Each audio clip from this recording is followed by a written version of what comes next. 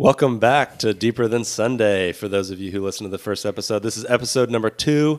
This podcast exists to be an extension of our Sunday teaching here at Grace Church San Diego. This past week, we went through Acts 2, the end of the chapter, verses 42 through 46.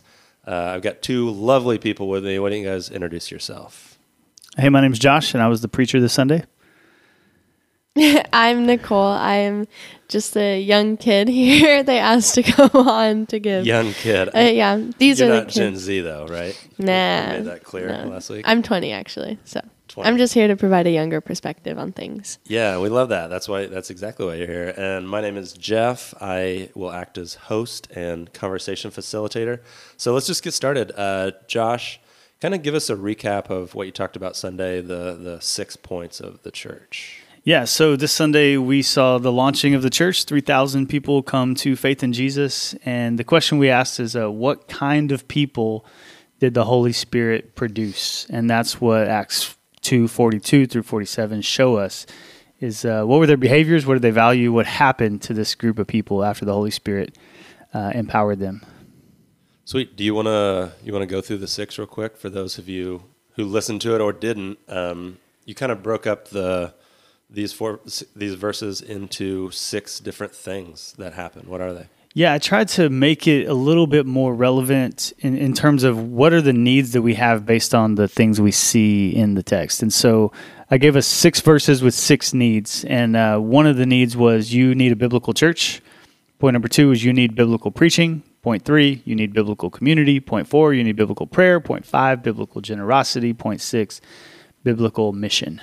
Awesome. So before we get too deep into this, one of the things you said to kick us off is that this is what the early church did, and it's not necessarily what we should do. You use the terms prescriptive versus descriptive. And so my first question is, how do you know? How do you know if something in the Bible is what we should do, or it's just an example of what was done? Yeah. Had you heard that before? Prescriptive versus descriptive? I was at the 11 a.m. and I don't think you used that. Yeah, I don't That's know. true. The 9 and the 11 were different. So at the 9, I went too long. I preached. Yeah, I read your question, prescriptive versus descriptive, and I was like, did I miss something? I preached 7 minutes longer at the 9 than the 11. So here's the idea, Nicole, you weren't there. The book of Acts is not the same as the Gospel of Mark or the Gospel of Luke. They're different literary genres. And so when you're reading the story in the book of Acts, not everything that's being described is being prescribed. Does that make sense? You don't need everything that they're saying, basically. So, yeah, like just because they sold all their possessions and gave it to those in need doesn't mean that we are prescribed to have to sell everything we own and give it. We have to do it, basically. Yes. Okay. Another phrase that interpreters use is narrative is not normative. So the narrative that we're reading doesn't mean it's the normative way that we have to live in the life of the church today. Mm-hmm. So what you're reading is describing them. It doesn't mean it has to be us. Now, I pushed back a little and I said, it also doesn't mean it's not possible that it is us. Mm-hmm. So if we read this, we should allow it to press on us, not just dismiss it and go, well, like, that was the early church. Those people were crazy. Different time, different era. I didn't want us to go that far, but I do want us to realize that not everything they do is being prescribed to us. So it's not descriptive. Descriptive is not prescriptive, but it is possible. Mm-hmm. If that makes sense. Who decides that? So Mark and Acts are different. When you're reading the text or when you're reading the Bible, how do you decide whether you should copy that or just say, oh, that was nice for them? Yeah, so this is the art and science of biblical hermeneutics. Hermeneutics is doing the work of figuring out what the text meant to the original audience. And so did the original audience sell everything they own and give it to the poor in every single church that was planted in that first generation? No. But did some of them do that? Yes. You see that through Paul's letters. Other churches have offerings taken up that they're giving to other churches. So there's ongoing, the principle of generosity is an ongoing, never-ending principle, but the way that they were generous is not an ongoing, ever-ending way. And that takes work. And so that's the work of hermeneutics. Then the work of exegesis is taking it from the then and there and applying it to the here and now. So what do we do with it? Is kind of the work that we do all week long, reading, studying, trying to get what the scholars say about the text. Fun books called commentaries. Nicole's already yawning, so we're in trouble. No, I yawn when I get anxious, like a dog. That's funny. So here's my question.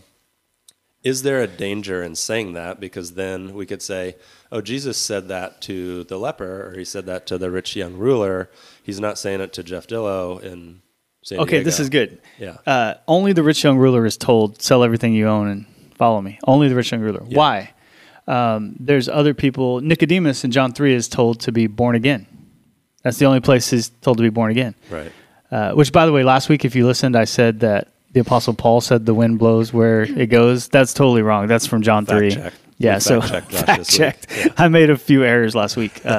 Imagine that.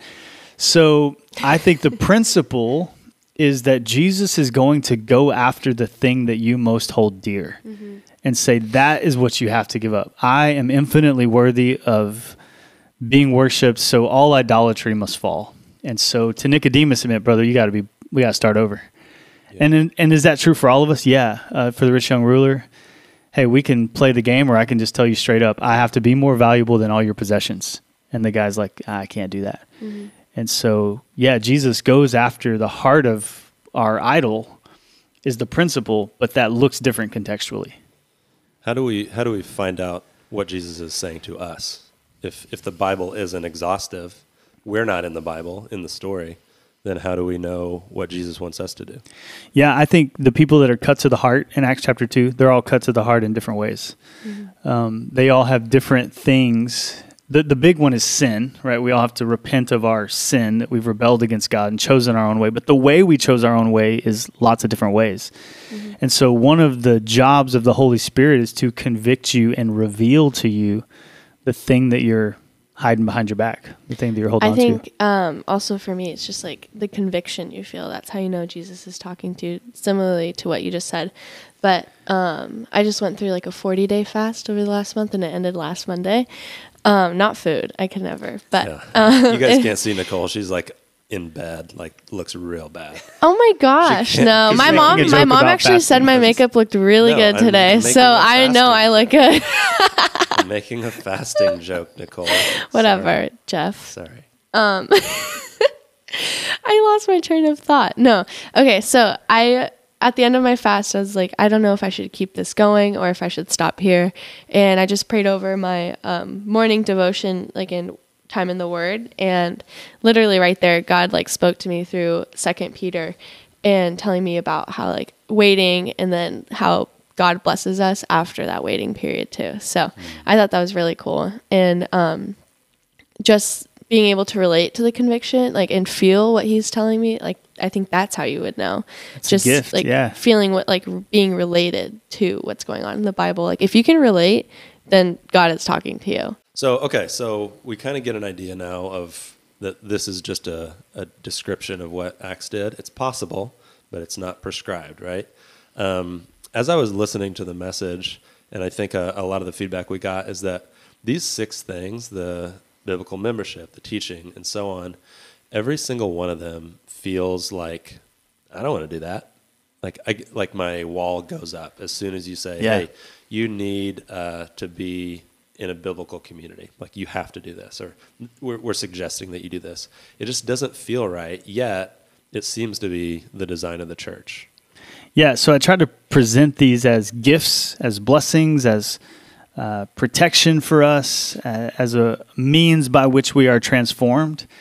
And so the difficulty is in each one of them, there is a counterculture component where we feel like this is hard for us. So you need a biblical church and biblical membership. No one wants to join anything nowadays except like Costco and Planet Fitness. Like that's it. Yeah, I agree. We're giving out free coffee at SDSU on Mondays, and nobody wants to come up because they're scared of what free means. Yeah, it feels... It's weird. We're just like, no, we're here to give you coffee. It's like it feels baited a little bit. Yeah. Like, okay, where's the switch? Where's and I the feel turn? bad. I feel so bad because that's not our intention. I think that's probably why people don't want to join a church. 'Cause No. they're like, well, if I join, then I've got to go to these meetings and I've got to not be autonomous. And lead other people. I think that's what people are really scared of these days, just leading and stepping up. I think that's what I've seen a lot lately. Any like intentional accountability is hard. It feels like if what you're asking me to do requires sacrifice or I don't like it, then I will not be signing up for that thing. Now, sometimes maybe you join CrossFit because you have to, get in shape, and that community is going to help you if that's your thing. But generally, if it doesn't benefit me, I'm out. And if it's going to ask something of me, then I'm out. And so I would say most people that have an issue with church membership probably don't get that issue biblically, because I think there's good evidence in the Bible for church membership. The exclusion of the immoral brother implies the inclusion of the people. I said on Sunday that there's not a shepherd in Israel that couldn't tell you how many sheep they have. You can't leave the 99 to get the one if you don't know you have 100. Later in the book of Acts, there's a fight over the widows not being taken care of. That means there's a list of widows, and they're paying attention to that. So all of those are implied membership. So typically, it's an American, Western, autonomous individual problem with church membership, not a biblical, spiritual, God intends this for me problem. Yeah, and I think we can't ignore the reality of church membership for some is that it's been damaging. It's been there's been story after story that you hear of people joining a church and they were just abused in one way or the other. So how do we navigate that reality yet still call people to join a church? Yeah, so in the biblical generosity piece, I told the church, I'm like, this is socially attacked all the time. Why should the church have tax exempt status? Why should I have to give 10%? And then those people that are like, 10% is not biblical. Look at the New Testament. They gave all. And they feel like pastors are manipulating them and gaslighting them and leveraging them. And then they're like, the church runs on free labor. Look at all these volunteers. And it's like, hey, Susan, you give 2 hours on a Wednesday. Relax, okay? Scott's wife's name is Susan, so I should we're talking about Scott's Why didn't you just say Karen? Hey, Karen. There's already a name established. Yeah, don't go making Sorry, a new all the one. Karens that go to our church. We love you. You're like, hey, I get it, that a couple hours, but Jeff, the sentiment is real. That place hurts people. Why would I want to go there? I've been hurt by that place. And sadly, Christians are sinful and broken, and rarely when you hear a deconstruction story or someone leaving the church story, rarely, if not never, are they mad at Jesus. They're rarely mad at Jesus, often never mad at Jesus. They're typically and always mad at his church. Yeah. And so I get that it's an uphill battle, but it doesn't, if you open to Acts chapter 2 and you read it, it doesn't feel like the apostles forced them to be generous. They just were. And it doesn't feel like the apostles beat into them, spend time together every day. The Spirit seemed to birth that out of them. And so I'm really inspired by that the Holy Spirit can do the heavy lifting of redeeming a people and making a church good for your flourishing, even though in a world there is abuse and there's brokenness. So it's no easy task, but worth the effort. But I think this happens often, is that the negative story gets amplified. But look at how many churches throughout the years and centuries that have done it well and have treated people well and changed people's lives for the better.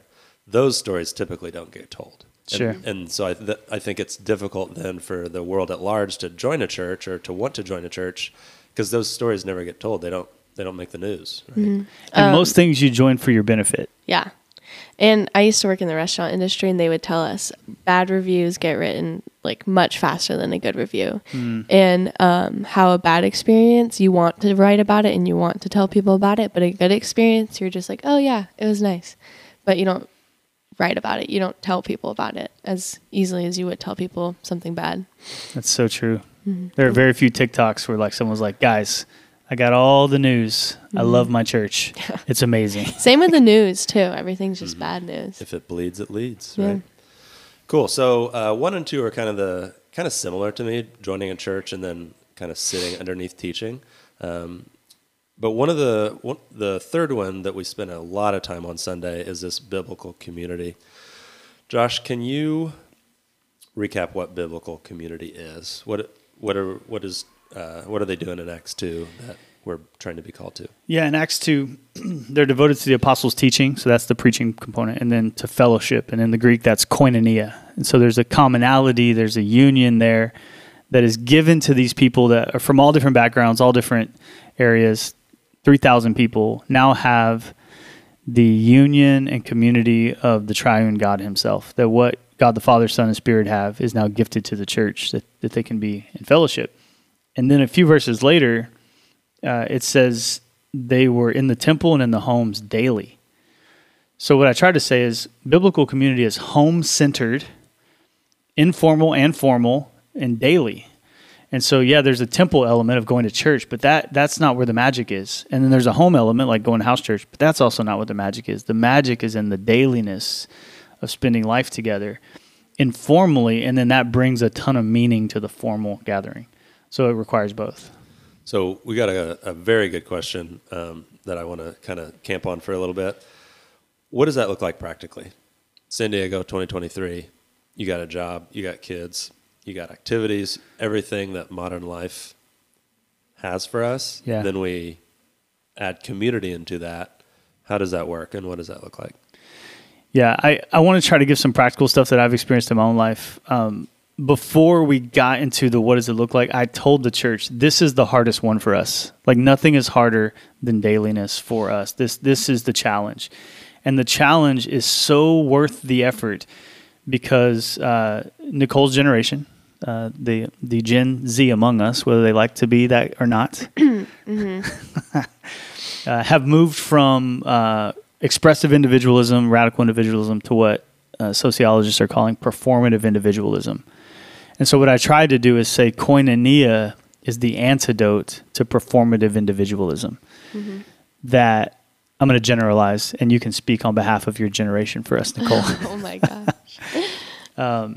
There is a loneliness and an unknownness met with this pressure to perform and be expressive and individualistic.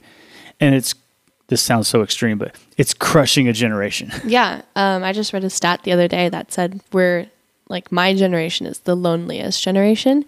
And people are like, but why? You have cell phones, you're more connected than ever. But at the same time, yeah, we have that. But then that means we can be at home and just texting our friends instead of being with them and being with them in person. And it's such a big need, that sense of community. Kids my age get kids. Why do I call them kids? Kids.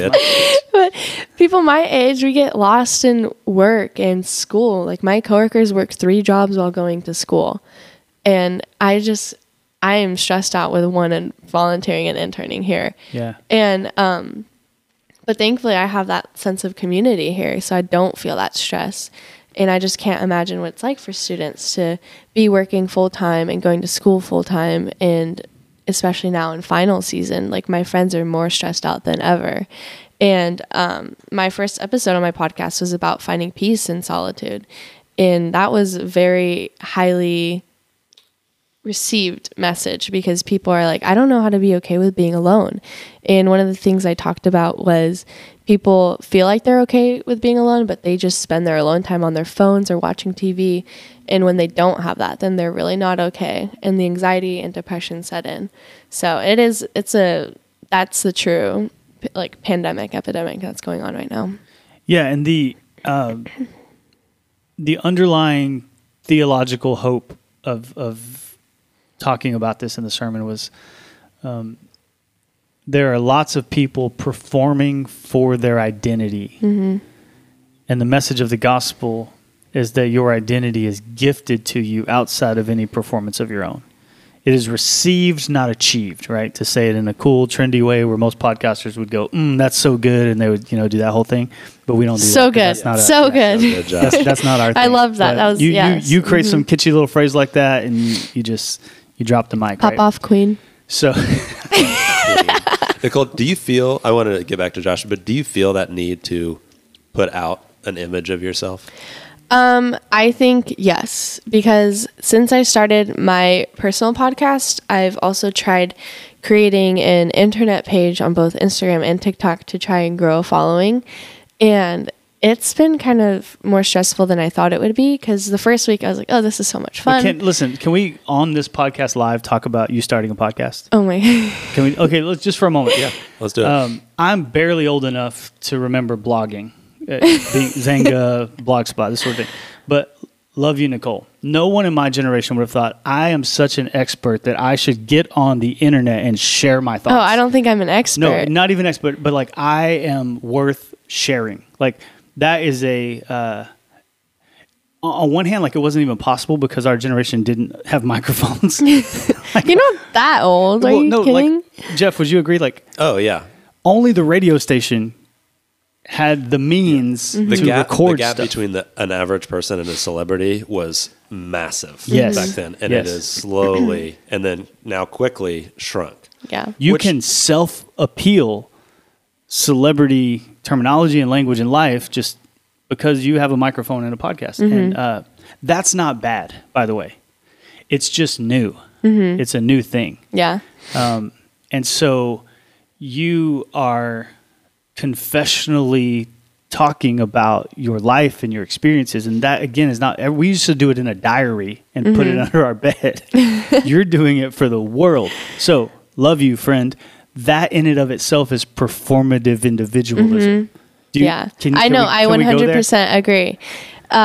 It's interesting because I am taking my personal experiences and things that I was like crying and cursing God through. And now I'm just telling people, but you don't have to be like this. Yes. And that, again, please, I got no beef. I think there's good there. You got no beef. Yeah. I'm just trying to use this as an illustration to say, be careful, my friend, that those likes and those comments don't become an achieved identity. Now, if you receive your identity from Jesus and walk in that boldly, then podcast your heart out. But that's the temptation that your generation faces a little differently than ours. Yeah. We had our own stuff.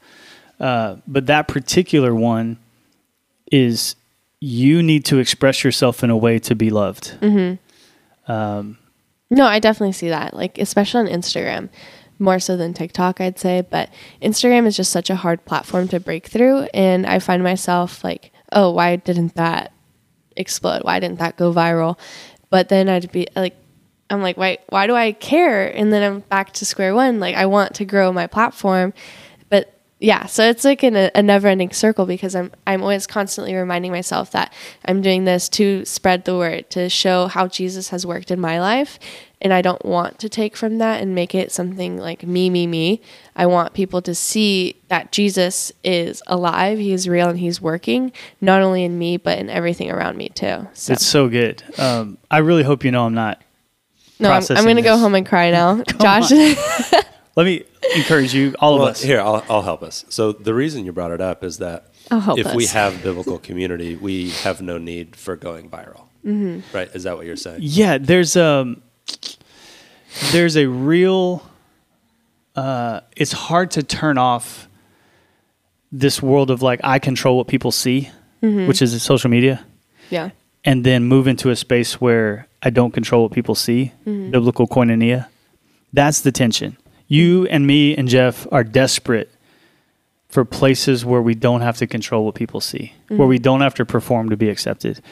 Since the Garden of Eden, we've been hiding and controlling. We've been hiding our sin and controlling what people see. And here comes Acts chapter 2, the Holy Spirit at Pentecost. And it's like, hey, great news. You no longer have to perform to be a part of this thing. And so I think performance isn't going away. It's just not. There's too much dopamine involved for that to go away. But it's possible for the believer in Christ to enter that space already satisfied. Most people enter that space to be satisfied. Therein lies the tension. Yeah. And that's why you need real people in the real world who really know you, really love you, and know when you're hiding and know when you're lying. And so that's why you need biblical community in your home. When your home's messy and the dishes aren't done and your kid's in the bath and there's towels on the couch, like that whole thing, you're desperate for that. And so am I. And that will transform you, not controlling what people see and only letting people clap for you. Totally. And I think that's how the kingdom moves is in those small communities, not over, like Billy Graham is great. He did a lot for the kingdom, right? But typically, the kingdom doesn't move forward that way. It moves forward of a group of 12 to 14 people who come over and see dirty laundry and hang out with each other, and they're countercultural. They're, you always talk about the in drag of the church, right? It's something to behold for the world at large, and they see it and say, "Ooh, I want a piece of that," because it's unique. Mm-hmm. To get all the way back to answering your question now, what I was appealing to is for us to spend more time together. Now, how do we spend more time together? Really practically. I've learned these from other people. I remember a discipleship group from Oklahoma coming up to Washington and talking about what they call double dipping. And here's what they meant. Every time you go to the grocery store, Home Depot, Costco, every time you do that, text your house church and see who can go with you. So here's their appeal was like, do what you normally do, just do it on purpose. Invite other people in. Every time you have dinner with others, let them stay and do the dishes with you and just process. So it's not an event, right? It's just, we had dinner together. We're going to stay and do the dishes. You eat 21 meals a week. How many of those meals are with other people? And you're like, Josh, I intermittently fast. Okay. I only eat whatever, 14 meals. I don't eat breakfast. Skip breakfast. Yeah. Okay. Okay. You have 14 meals a week. How many of those are eaten with others versus how many of those are eaten while scrolling through social media and eating your acai bowl as quickly as possible between breaks? So it does take effort, but the principle was more time together equals more transformation. So good. Amen. Yes. Amen. Yeah. Woo! Yeah, the things that you listed seem pretty mundane. Like, it doesn't seem magical as you've described it. How do we know? Like, have you experienced it personally? Yeah, I talked about a church up in Oakland and how they live life together to such a degree it almost looks cultish. And I joke that if you're not being accused of being a cult, you're probably not doing biblical community. And some people laughed and some people left the church, right? Like, not really, Nicole. Oh. She's like, who? Like, wait, I Spill the didn't tea know here. I this. want to know who laughed. Does somebody say drama? Drama. The church I referenced has really committed to doing life together. The best way I could say it is like, do you guys have actual siblings? Yeah. Yep. Yeah. If your actual sibling showed up to your house, actual sibling, and y'all have decent relationships, I'm assuming they could come in and eat your food without really asking and come in and like do life with you. Yeah. They have a theology of brother and sister that is to the level of family. So every one of their outworkings as a church really just look like family. My brother could borrow my car and it wouldn't be a deal. My sister could take my stuff and it wouldn't be a deal. But when someone in the church does it, it's a little bit of a deal, right? And so my brother could help me all day at a house project and then come the next day, and I wouldn't think that I need to like give him $50 and some food. You know, we should give people $50 and food. That's just being a good neighbor. But you kind of get the principle that I'm saying there. But it's hard to treat church people like my actual brother and my actual sister.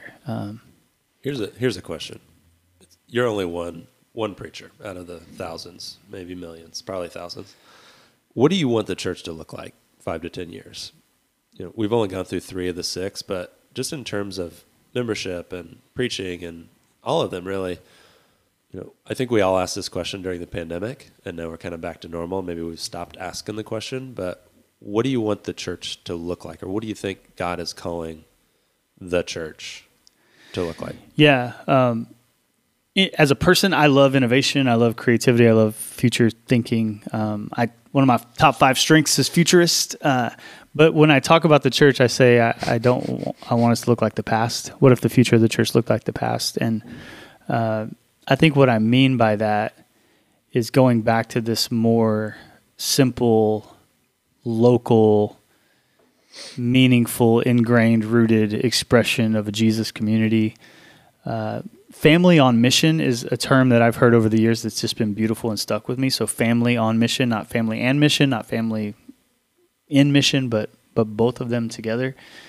And so the more local, the more rooted, and the more good news we can be locally, the better. Now, none of that is particularly compelling unless all of us do it together. And so it's hard to get your people. So Nicole, what are your gifts? Do you feel like you're using those in the church? Do you feel like you have a community that's on mission together? If you can get into that space where you're a disciple maker, you have the gifts to make disciples, and then one of the people you disciple can make disciples, then I would say we are fulfilling the Great Commission in San Diego. Mm-hmm. We're doing it. And by God's grace, that will make its way to the ends of the earth. But performative, stage-centered, personality-driven, consumeristic, therapeutic deism kind of church is still popular, but I think the sun is setting on that model. It's not done at all, but my hope is that the sun is setting. Does that make sense what I'm talking about? Yeah, totally. Nicole's looking at me like, bro, what are you talking about? I have no idea. Nicole, what is your vision of the church? Mine? Yeah, what do you think God wants us to be? I never thought I'd get asked this question. Well, but now's your time. Well, house churches were introduced here like a year ago, I'd say, right? When you got here, so a year and a half ago. And they've honestly just radically changed my point of view on church, because I came back. You're a leader, right? Yeah, I lead a college-aged house church. It's like 18 to 24. But like I was just thinking in my head, like one of my girls, she lives like 4 blocks away from me, and I'm picking her up after this, and we're going to the dog beach because she doesn't have a dog, but she loves my dog. So I'm like, oh, you can borrow mine for the day. So it's just like that kind of thing, and being able to like open up my house to people who were strangers and have them come in, like open my refrigerator. Like, I don't know if I can drop names on here, but it's up to that person. Yeah, somebody at house church last week came out with like a drink in their hand, and I was like, oh, I didn't know. Like, where'd you find that? Did you bring that from home? And he's like, oh no, I found it in your fridge. And I was like, I didn't even know we had that. I'm so glad you're able to find something that can suit your taste. How did you feel? Did you like that, or did you? Oh, I was baffled. I just hope it wasn't my brother's or something, and he wasn't mad at me later. But was it alcohol? No. It was a Pepsi. That's why I was so surprised, because we don't like Pepsi. We're a Coke drinking family, and he comes out with a Pepsi, and I'm like, where was that from? So seeing like these people come into my home and open drawers looking for utensils, pass out plates to each other, and like tell people where the bathroom is, like new people where the bathroom is. That's just like, so I love it. I really love it. I love hosting for that reason.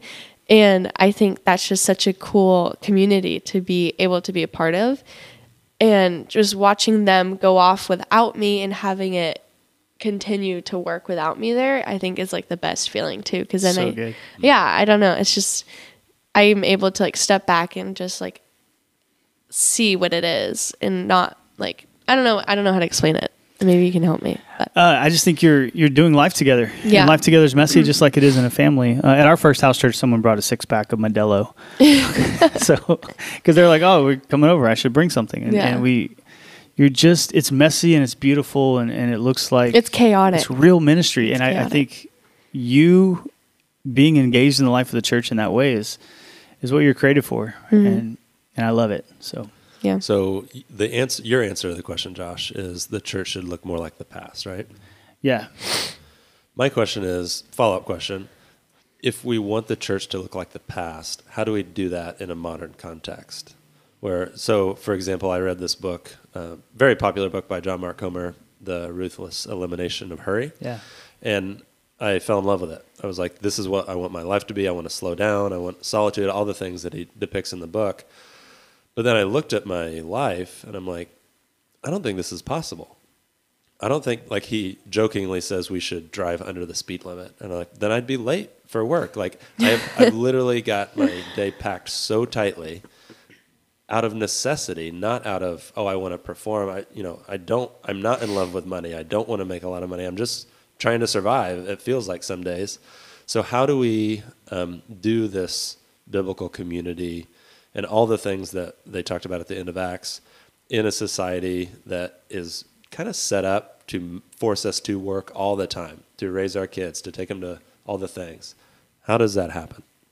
I think it's funny because I was just thinking about this the other day. But on my way home from work, I was like, I don't want to like listen to music, and I don't want to sit in silence either. And I was like, oh, I check all my best friends' locations and I'm like, who's at home?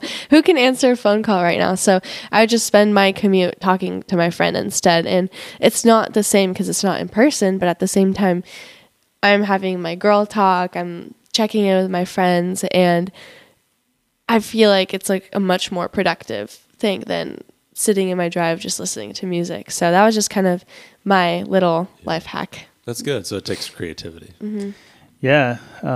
That story I told about the church in Oakland, I remember their pastor telling me that he's an empty nester. His kids are out of the home, but he would text a large list of, they've so ingrained this in their culture. He would text 20 people and be like, what are you guys having for dinner tonight? And then whoever was having the best dinner, he would go there and eat at their house.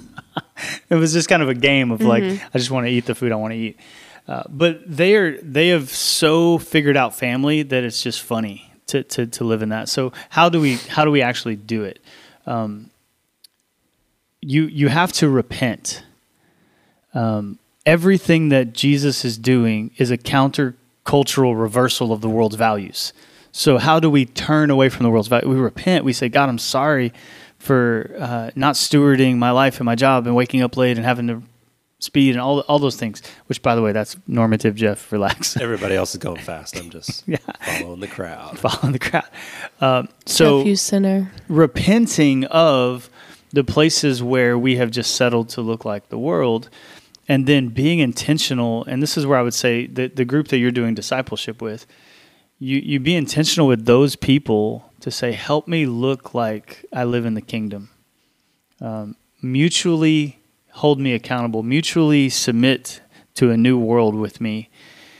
And it starts in your house. It starts in your marriage. It starts with your kids. It starts with your discipleship group. And so, again, this is not easy, but this is a vision that was birthed out of the Spirit, indwelling a people. And that's what I mean by the past. I don't mean like 10 years ago. I don't mean like this is not make the church great again kind of thing. Like, is that too? I should have said spicy. That. This is. There are some principles. I'm not anti-innovation. I'm not anti-technology. None of that. I'm not anti-Nicole having a podcast. Have I made that clear? I'm very insecure about it. It sounds like you're really anti. Okay. I'm not anti any of that. I'm just pro us repenting of the places where we just are basically looking like the world and fighting for our very lives to do the things prescribed in Scripture, not just described, but prescribed. How do you do the one another's that are all prescribed? Love the one another's that we're supposed to do to it. You have to be together to do those things. And so it's worth the effort, though it's hard. I just think we're selfish, man. When like the jokes of like, I love to cancel. Have you seen all those videos of like, nothing makes me happier than when plans are canceled? Oh, when extroverted me made the plans, but introverted me have to deal with them. I get that. That's totally normal. You get the text and you don't want to be there and you check out the last minute. I get it.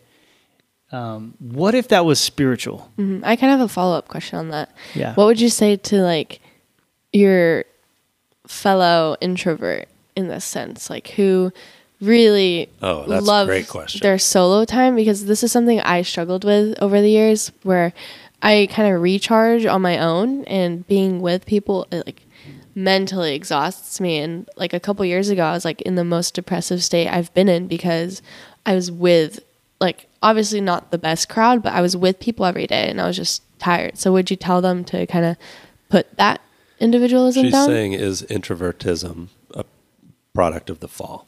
Yeah. Is that no? Is that what I'm saying? I don't know what I'm saying. Just joking. I'm going to try to answer. COVID changed us. Mm-hmm. I'm not going to go into that deeply, but there's some real social anxiety that happened. Kids that were born in COVID. I have a COVID baby. It took her a while to adapt. A COVID baby. I think you have to ask the question, is this for my good? Did God design this for my good? And if so, am I willing to sacrifice in order to do what God has designed for my good? And so God has designed us to be in community. You go, I don't like that. Well, am I willing to sacrifice and do something uncomfortable to obey the thing that God has given me for my good? And if so, then stop leaving text unread, stop canceling plans, stop doing that stuff, because it is not good for man to be alone. We're going to cover that next week in detail. But there is a sacrificial requirement and a repentance requirement often to give you the life you actually want. Nicole, introverts, listen up. The life you want is balanced. It's not alone all the time. There's some real danger there. Extrovert, it's okay to be alone. The issue is finding balance. Well, look what Jesus did. He was with 12 dudes, and then he'd go off and be by himself. He showed balance. So, okay, I knew we would spend all of our time on the third point, but there's three more: biblical prayer, biblical generosity, and biblical mission. How can we round this out to get a better picture of the church and what it should look like with prayer, generosity, and mission? Yeah, so the first four of these are like inward, and then the last two are like generosity and mission are outward. And so my hope this Sunday was simply to put before the church these principles that the Holy Spirit embodied a people to live into. And so we're going to work these out for the remainder of our lives. Our Grace Church values came out of Acts chapter 2, the 5 values that we have as a church. And so the ask on all of us, where we ended the sermon, was the word is devoted in Acts 2. They're devoted to all these things. And so we asked the question, if you were to look at your life, would you use the word devoted when you think about your engagement in the church, your engagement in the word, your engagement in prayer, your engagement in mission? And if not, would you be willing to invite the Holy Spirit in to challenge you and correct you and repent and say, God, would you make me a devoted person to the things that are for my good and for my transformation? Yeah, that's good. Nicole, after listening to the message, what was your take on it? Your overall vibe? My vibe. Yeah. My main vibe takeaway. Well, I had to go home and re-preach it to my parents because they weren't there. So I have practice in this. You preached to them? No, I didn't. I was like, so basically Josh said this and then he said this. No. But I think my main takeaway was, it's funny because as soon as we read verse 42, Acts 2:42, I underlined teaching, fellowship, prayer, and then also circled devoted before we even started the whole sermon. Like that was just like the first thing that stuck out to me. And I have sometimes a hard time explaining things, but I think I just really took away everything and the fact that it's all a need in the church for it to function correctly. Like we need to be devoted individuals. We need to be receptive to the teachings. We need to have fellowship with each other. And then we also need to have a strong prayer life for us to have a successful community and Christ-filled church. Yeah, and the piece that comes later that I didn't get to spend much time on is they had favor in the world. Mm-hmm. They had favor with the people around them. And so one of the ongoing questions we have to ask, and if you're listening and you lead a church, a question that's worth asking is what does our neighborhood think of us? Do we have favor in our neighborhood? Are we good news? Because in Acts 2, they seem to have that favor. It was kind of birthed out of their generosity, but it was also birthed out of the type of people they were. And so how are you doing in your city? Now, there are people listening that may be like, we're not supposed to have favor. Like our job is to be basically the prophet Isaiah and make people uncomfortable. And we have got to go out there and speak the truth to Good luck these growing your church. Heathens. Yeah. Mm-hmm. This is what's crazy. You can grow your church by taking that brand, that brand of like we contend. It's theological. It's built out of a theology that says we're here to be prophetic. And prophetic is often harsh and aggressive and, policing things. And people are drawn to that are also prophetic. They're very drawn to that.